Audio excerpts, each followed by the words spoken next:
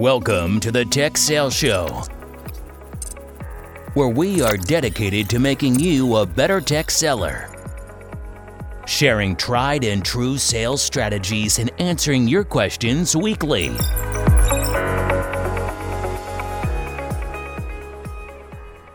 What's up, Brian? Hey, Bobby. Here we are, episode 3 of Engaging with Executives. Pretty good start so far. Enjoyed the content. Week 1, we kind of introduced some of the topics and ideas and ran through a few tips and tricks. Last week, we really broke the episode down into 3 parts. Really ways to get a meeting, the ways to get commitment on events with executives, and then what to do if all else fails. This week, we're going to focus mostly on briefings, and that varies from field briefings to big executive briefings and other type meetings that we'll run through and talk about tips and tricks on how to get executives there, how to work with partners, and ultimately how to be successful engaging with executives. What's your reflection so far, Brian, as we've got halfway through this series? Well, I think it just reinforces how important it is to get alignments at that level in the deals, whether it's like a new pursuit where you're chasing a new customer or an existing customer where you're trying to expand your footprint. These deals are so delicate, and your continued sales into the account is so delicate. And if you think that working with, while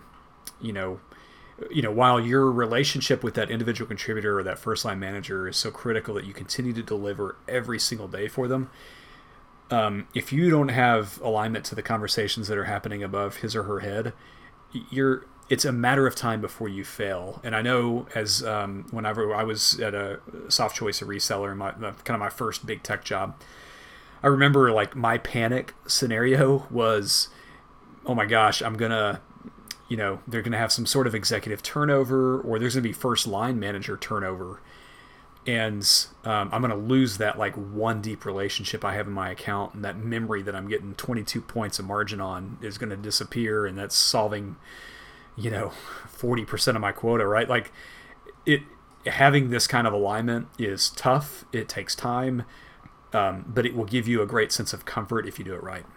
Some young reps just probably wreck their car because you said 22 points of margin on memory.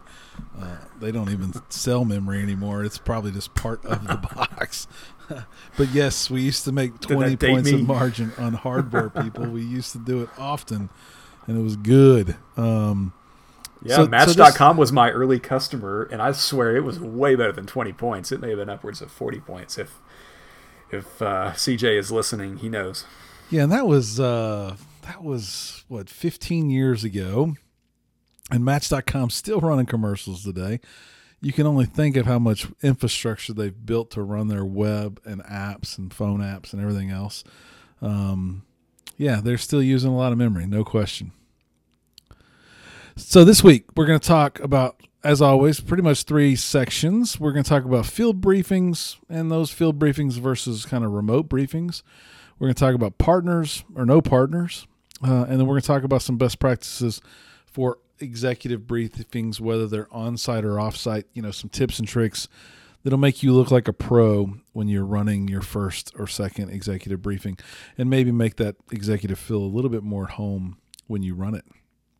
So field briefing versus a remote briefing, Brian. I have had a ton of success at both. I guess, what's your thoughts and what's your success been like on field and remote briefings? Yeah, both have worked for me. The nice thing about a field briefing is you can scheduling can be a bit easier. The downside on the field briefings for me are that sometimes you get an executive that could be lost in their phone or lost in their email, or they could step out for a quote-unquote emergency phone call, right?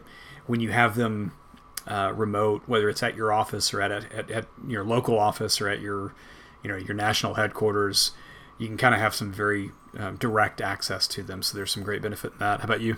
Yeah, I think I've always liked, obviously, the remote one, meaning at the mothership, because they are distracted. They are away from home. They're not trying to get out of there to make it to a kid's soccer game or baseball game or something like that. And while the phone's always going to be a distraction nowadays, I think that they are a little bit more attentive. I also think that they're businessmen and women as well. They understand the expense that goes into these facilities that we build to entertain and to show them off.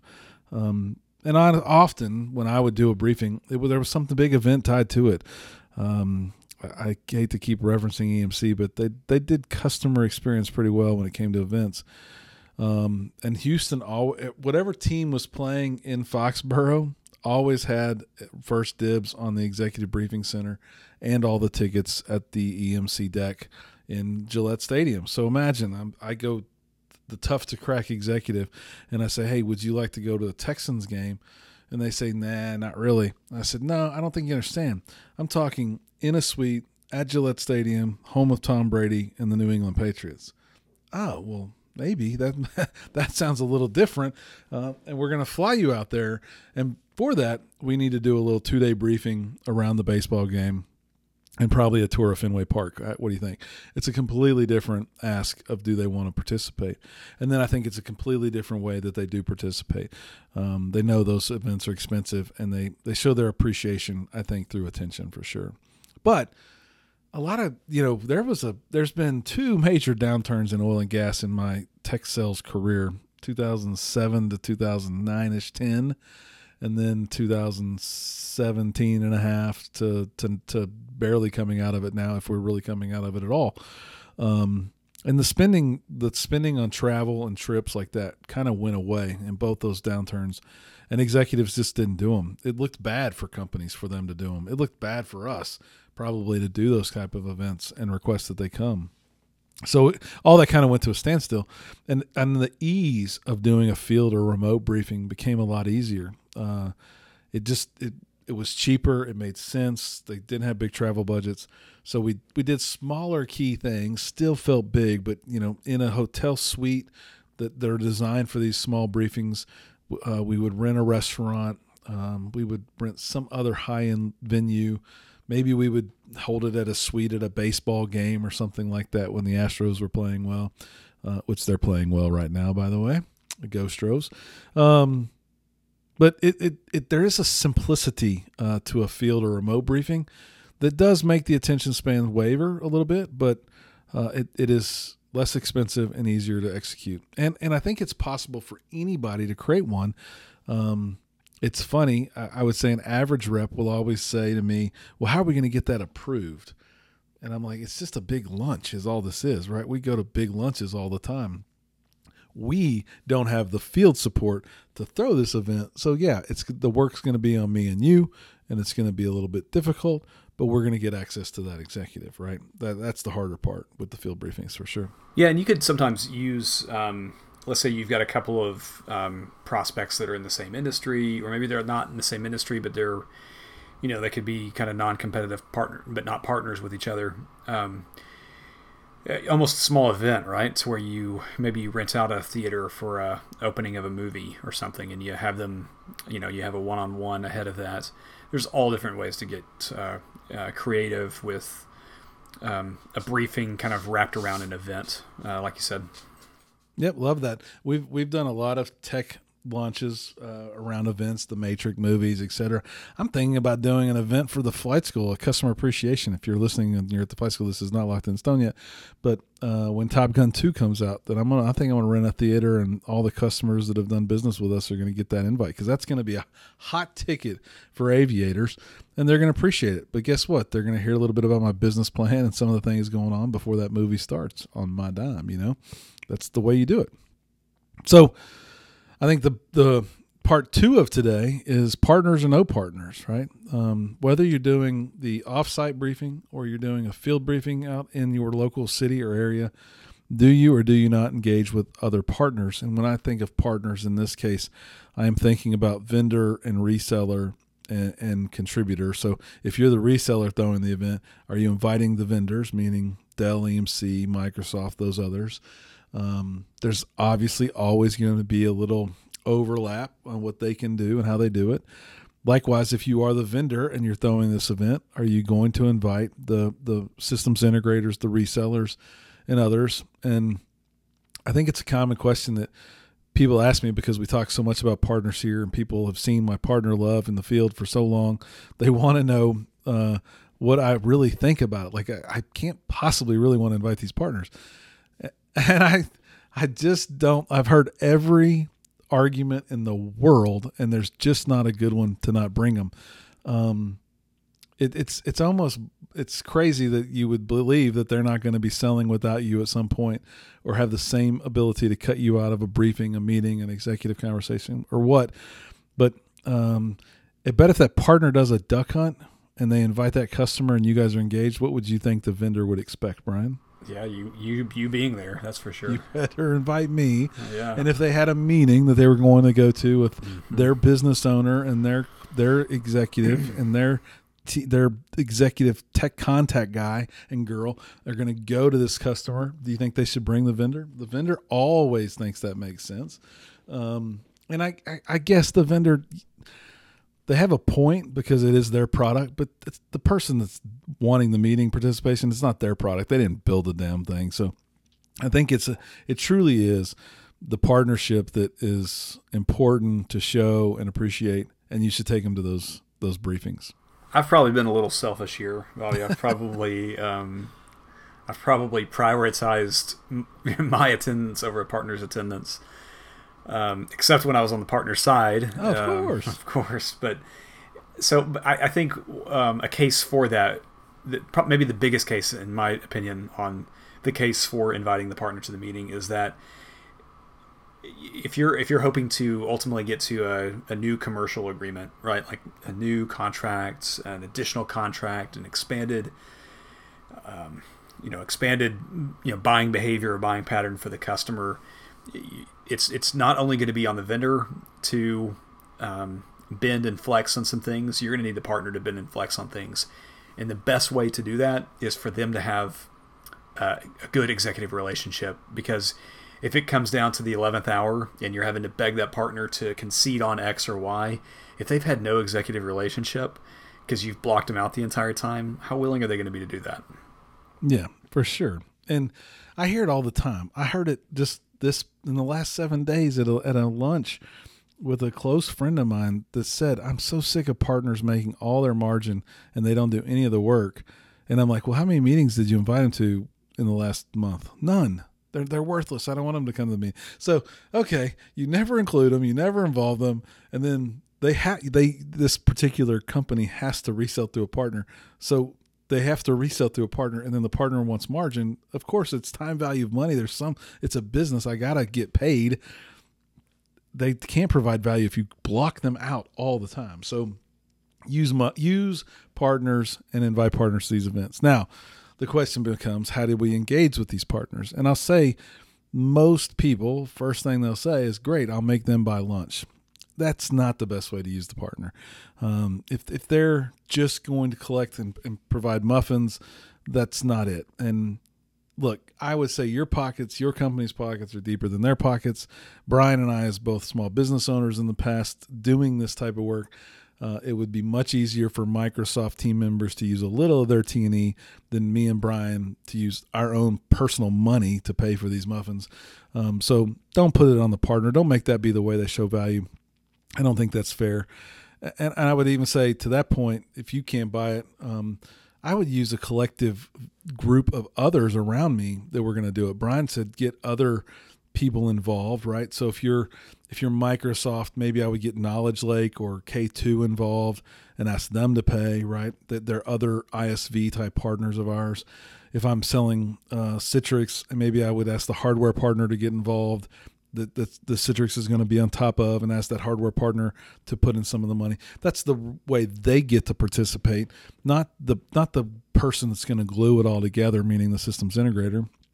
And then I think you've got to do the work, which is hard, but do the work to prep the partners and all the other ancillary ISVs and other people that are helping you. You have to get a ton of intel from them, and you have to give intel to them. And that's where I think people start getting scared. Oh, my deal is going to get sketch and everybody's going to want more margin, blah, blah, blah. I don't know a better way to do it. I had a training I did. Somebody raised their hand and said, this all sounds interesting that you're going to invite the partner to the executive meeting, but But are they going to be as are they going to have the value messages that are necessary to enhance the conversation, to bring as much value to the conversation? And the easy answer to that is they're going to be as prepared as you help them to become. If you schedule no prep meetings for this, like you don't book a half-hour call with them, at least a half-hour call with them, of course they're going to show up and be unprepared. Well, I think the beauty too is a partner knows the competition so much better than we do, because they probably are reselling that competitive product, or at least helping customers with that competitive product. And that, I don't think that's all bad. The customer's going to go figure out the pros and cons of both. What about engaging with that partner, preparing that partner, making sure that partner knows they're going to make some margin. And then when that partner's in a meeting and the other vendor's saying, look, please be on my team, and they know they're falling short, they can be the agnostic person who's got your back in the customer with the executive to get that deal closed. You alone as the vendor do not have the authority or power to do that in any engagement, because you don't have the value messages with the competitive products. You have internal competitive messaging, but trust me, people, it is not what the customer's hearing. It's not what the customer's thinking. That it's going to have to come from other people. So I think the best way to prepare them is obviously to talk to them and get them prepared. But then I think doing the dry run, understand what people are going to say. I think you have to let the partner have a speaking slot. I think you're crazy if you don't. I don't think maybe every ISV needs a speaking spot, but I think that partner needs a speaking spot. I think that you can make them perform roles like clock manager, the timekeeper in the meeting. That gives them an active role where they're engaging and participating with all the speakers. And then the customer, while it might seem like a small point of value, they'll see that as a valuable role if they get out on time and they get to make their child's event, whatever that event might be. And then make sure you give them a lot of credit when you wrap up that briefing. They did give up an entire 4 hours, maybe a whole day, maybe 2 days to prepare in the day of the event. Give them a lot of credit for participating in all things they provided, not just food, if it was food. They will carry a lot of value way down the road for all of us. I know it's a little scary at times, but use the partner in these events. Anything to wrap when it comes to partners, Brian? No, I mean, we've expressed this on the podcast for the past 2 years. You do a much better job engaging here, and I think, and I can always do a better job of it. I think the takeaway message is, don't worry about who the chicken or the egg is. Be both the chicken and the egg here. Get them looped in. It will only help you in the long run. Perfect.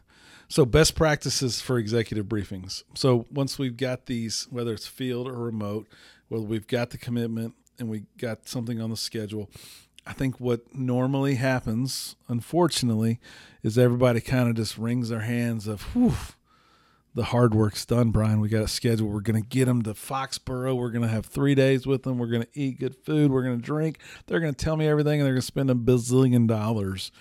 What is falling short there? All the prep. So we got to prep. So the biggest miss that I've seen in my somewhat long career in tech sales is the lack of preparing an agenda that the customer is going to be excited about. It happens every time. We know about the briefing. Everyone hears the briefing secured. Now everybody wants to go to Boston. Everybody wants a time slot. You've got to give me a time slot. They're using my product. Well, I don't have to do anything, but why would you? What are you going to talk to them about? Like tech refresh of your product? Like that's not why the executive's going. We can do that in every other weekly meeting we have. Yeah, and how many times have you had an executive walk into the meeting and see the agenda for the first time? Mm-hmm. They're like, I don't want to talk about any of this. Like, right. I want to talk about this. Yeah, and you're not prepared. You don't have the right speakers. Blah. It's a mess. So, tip number 1 is give the agenda early in the planning phases. Hopefully before they commit, because then they know what they're committing to. But once they're committing and they've got the travel booked, you've got to have the agenda going back and forth. And the trick is start with the lower level that you've been working with all along. These are the things we're going to talk about. These are the things we think are important to you. There's always going to be things you want to talk about that they don't think are important yet, that they don't know the value of it. They don't know the long-term implications of maybe a shift in tech that you want to start greasing the skids for, right? So Share the agenda with the lower level people. Talk about why you're going to add these 2 or 3 components. Talk about the future. Show it to their managers. Tweak it. Change the weighting on times. Change the weighting on speakers. Maybe if there's things they want to fall off, maybe ask if you can do it during lunch. Maybe why we have this opportunity to break for lunch, maybe this one person could speak. Whatever. Keep the things you want to keep in the agenda, but make sure it's something that they want to hear about. And then I think the executive should get a preview. No question, what Brian said is absolutely true. The executive should agree that this is worth their time. And then when they show up, it will be a much better meeting for sure, bar none. Yeah, and it also equips you for not getting crushed by your extended team. I mean, I've seen it all too many times where you'll have engaged the executives on your team for, an on-site at your corporate headquarters, remote briefing, or at your field headquarters, I should say. And you have an executive in there, and they completely destroy the agenda. It makes you look terrible in front of your executives too, even if it's just a peer of yours or a solution consultant of yours. It reflects bad on your leadership. I've had a solution specialist sit in on silent mode in a remote call about the agenda so that he could hear what the customer really thought about his solution and his products and their engagement over the past couple of years, so that he could self-reflect on, maybe this big account that's spending all this money that I'm not touching much should have more engagement with me, and I should have more engagement with them, right? It was a hard lesson for him to learn, but he had the completely wrong mindset about the way the customer was using his technology. He was thinking more about his commission checks and run rate than he was about what they were doing with the technology. And I think it probably saved his relationship in the account that he pivoted, and we pivoted in the briefing, and it wasn't necessarily thought of as I get this time, I'm going to earn this time. So it helped him a lot. Yeah, and much like the engagement plan that we'll talk about here in a couple weeks, this could also be one of those meetings that you get kicked in the teeth, and that kick in the teeth is much better than just being broken up with remotely as well. Oh, yeah. So, I mean, use this as an opportunity to really understand, like you called out in the episode last week. Sometimes you think the timeline is X when it's really Y, and sometimes even the feet on the street that you're working with every day don't even know that. So expect that there's going to be some challenges. There's going to be some new things that you learn, but these are all positive. These all are hopefully helping you move the deal forward. Great. Some other day of tips, like keep a running whiteboard or maybe a list in OneNote up on a projector that the customer is asking questions about and talking about. There's got to be this large parking lot of information that's happening. Partner brings up a point. The customer asks a question. Look, let's don't derail this conversation. Let's put it in the parking lot. If we got time later today, we'll get back to it. If not, we'll set up another meeting out in the future. Every bullet that you can write on that whiteboard is pipeline, people. It might not be pipeline for you and your company, but it's pipeline for one of those ISVs in the room. It's pipeline for the partner. It's pipeline that you can help be engaged with in the future, and it gives you a reason to follow back up with that executive. Even 6 months from now, I would send an email to an executive and say, hey, I know during the last briefing you brought up X, Y, and Z as it being important to you. We couldn't solve that problem. We introduced blah, blah, blah to your virtual team or your extended team in Chicago, and they've engaged. Have we helped you help them get that thing over the line, whatever you wanted to accomplish? It gives that person the ability to engage with you in a non-salesy way, right? Have I knocked this down or not for you? So keep a long list. The list is long, hopefully, and it's all pipeline. I've always let my customers, and I don't remember who taught me this trick, but I've always had the first item on the agenda be something called the voice of the customer. The customer, we know and we prep our teams. I normally send them a little prep sheet of what I've told my team members about their business and what they do, so they know we're not all in there just learning their business for the first time. We've all read the 10K. But then I asked them to give us a day in the life. Like what's the internal struggle? Who's hard on IT? Who doesn't think IT is pulling their weight? What would be a game changer for you guys in IT if we could help you accomplish that? And the executive themselves, 9 times out of 10, will speak and deliver this content. And I think their team members, the lower level people in the account that are also at the briefing, they always learn something. They're like, what? I didn't know we were struggling with this. Now I understand why you always say no when I want to upgrade my memory that Brian keeps trying to sell me at 22 points. But, I think it's really good to give them an opportunity at the beginning of any meeting to kind of speak their mind and tell the group what's going on day-to-day type stuff at the customer. Any other tips you would share with the listeners? No, I mean, you touched on it, like the meeting, the prep in terms of 10K, knowing what's recent to their business, if they, announced an acquisition, knowing what's up to date with relevant business events will add to your credibility. But it's obvious, but sometimes it's missed. No doubt. And then finally, we can't ever stop talking about it enough. You got to prepare. I always ask people to prepare 110%. It's hard work to prepare. You don't know what these meetings are going to bear fruit for you or not, but you got to do the prep, and you got to prep your team. The customers got to find value. So if you don't do this right, it is going to be a waste of time. Mm-hmm. And then I think you got to prepare your, if you got a briefing center, they're probably bringing in their own speakers. You've got to have a prep call with each of them. They do it often. They sound like robots. You got to ask them to deliver it to you. You've got to spend 100% of your effort on those people and prepare them 210%. This is tactical, but it's really helpful. There's an app called EasyCater, EasyCater. And if you're catering in lunch or breakfast or dinner in for one of these events, it's a great way. It's almost like an Uber Eats. It's an aggregator of restaurants, and it may not be available in all areas, but it's available in the South. And it's a great, easy way to speed up your preparation and make sure you get a nice catered meal in for the event. Nice. Don't just make the partners pay for that. Okay, so today we've talked about a few more topics. We talked about briefings, field versus remote, and some pros, cons, benefits, and some tips and tricks. Partners versus no partners. We're going to invite partners, and we're going to let them provide a valuable role during those meetings.